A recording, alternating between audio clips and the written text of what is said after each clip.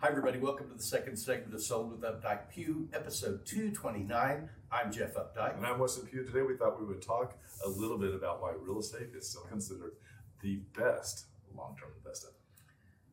So what's number one? Well, let's jump right in there. Potential for appreciation. And this is something that if you've been in the Dallas market in the last, 5 years, but especially in the last 24 months, you know a lot about right now. It has appreciated so much faster that there were times when people were saying that the amount of money that they could make on selling their house was equivalent or greater than an entire year's income. And that is a lot of money. It is. And you know, I feel like I've lived here since the 80s, and I feel like our cost of home ownership and rent we were so spoiled for so long. Yep. And, you know, our city became a much more mature city, let's say, from 2000 to 2005. And then, you know, the economy tanked 2007 to 2012. We saw what happened there. But, man, we hit 2012, and it was like, it's not only making up for that, the 12% things went down during the recession, but it just took off like a rocket to even itself out with every other market out there. And I feel like we have so many buyers from other states that are coming here and headquarters that are relocating their clients or their home offices that it has really changed the landscape, both good and bad. I think the toughest thing that we see is traffic.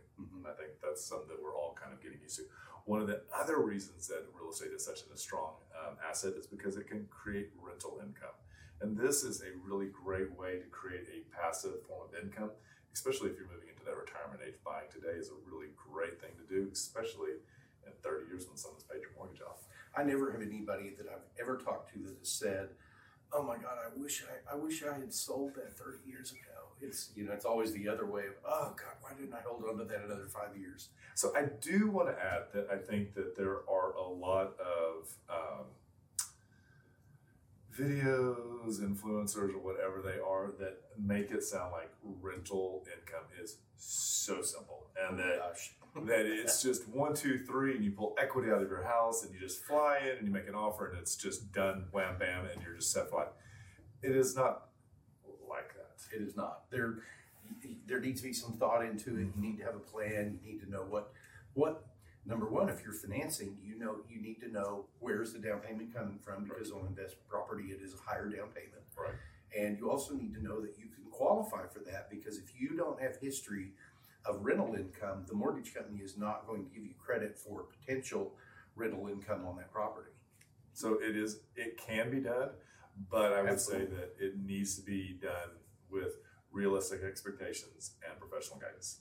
Two huge things. And the next thing is the diversification that this can give you across your portfolios. You know, let's say that you are into the bond market, you are into the stock market, or you're into, you know, buying air rights, or you're buying water, or whatever it is. Real estate is a really good way to diversify and stabilize your investments. Stock market's very volatile. Correct. We know that the price of oil is very volatile. Real estate does not have the volatility of many of that. And while all of those are really good investments over time, real estate is one of those that's going to many times give you a better return over the course of 30 years than practically any of the other. And if you're like some of our clients who are extremely handy, real estate is a great way for you to take and combine both your hobbies and your pastime and knowledge into an asset, because I don't think that anything that you would do with your Apple stock would make it worth more.